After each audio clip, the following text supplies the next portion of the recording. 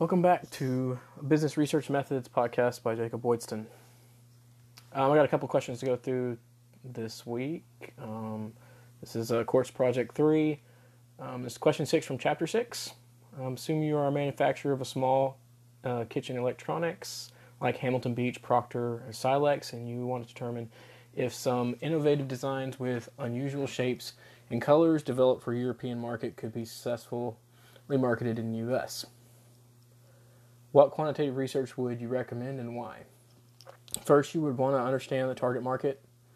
You want to sell these to normally target market for things such as waffle makers and things like that would be to the younger generation with less or lower disposable income. It doesn't have to be younger generation. It could be in between, single household, because they're making small amounts. But you want to draw a purposive sample. I can't talk.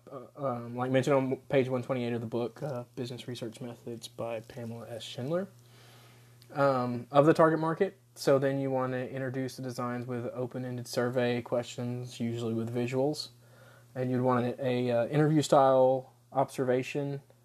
So you would ask the questions and then see the reactions to the shapes as they turn pages, which you would have them in a sequence so you could see the shapes. You'd also do a webcam-based interview the same way. That this is also mentioned on page 123 of the book, and it comes from a graph called Grit Report by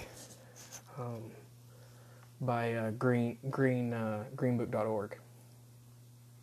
Anyways, and you could use this to record facial cues, so you could have a system, an order of, let's say, like the colors or the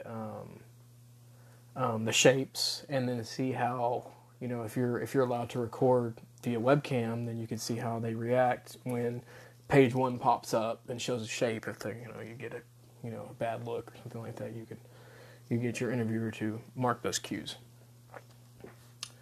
The questions that you would want to present would be like, which shapes do you like most, or least, for like a sandwich maker, waffle iron, or panini maker, depending upon what you're trying to pitch.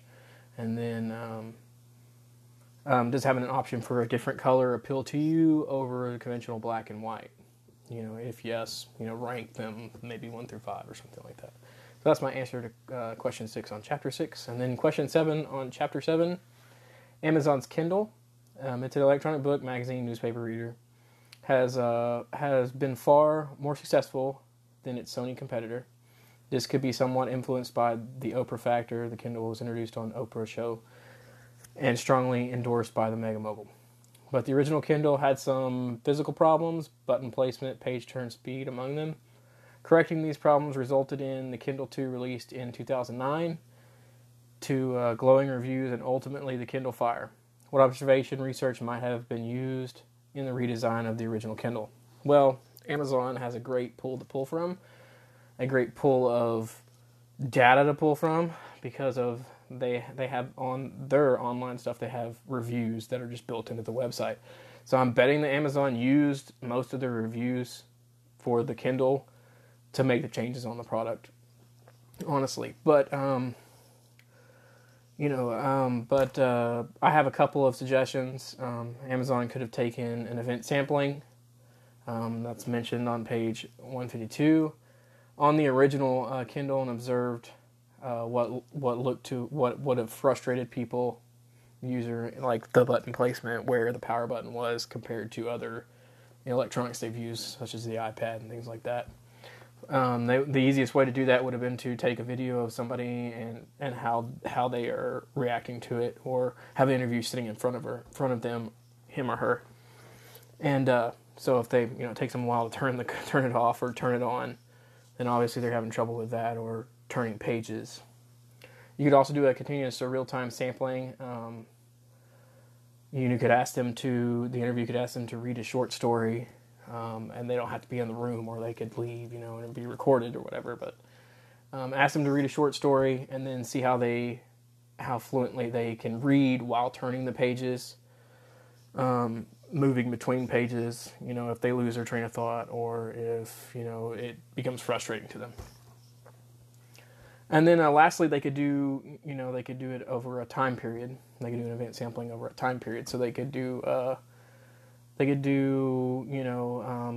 have them read a book. So they go to a book and then they have a software that goes through and shows,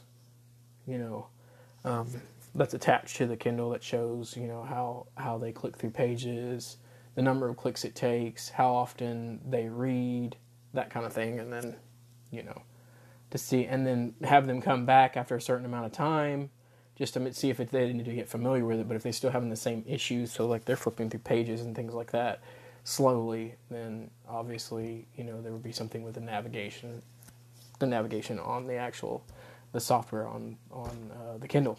So that's my answers to question 7, chapter 7, and this is the third podcast that I've done over the business research methods.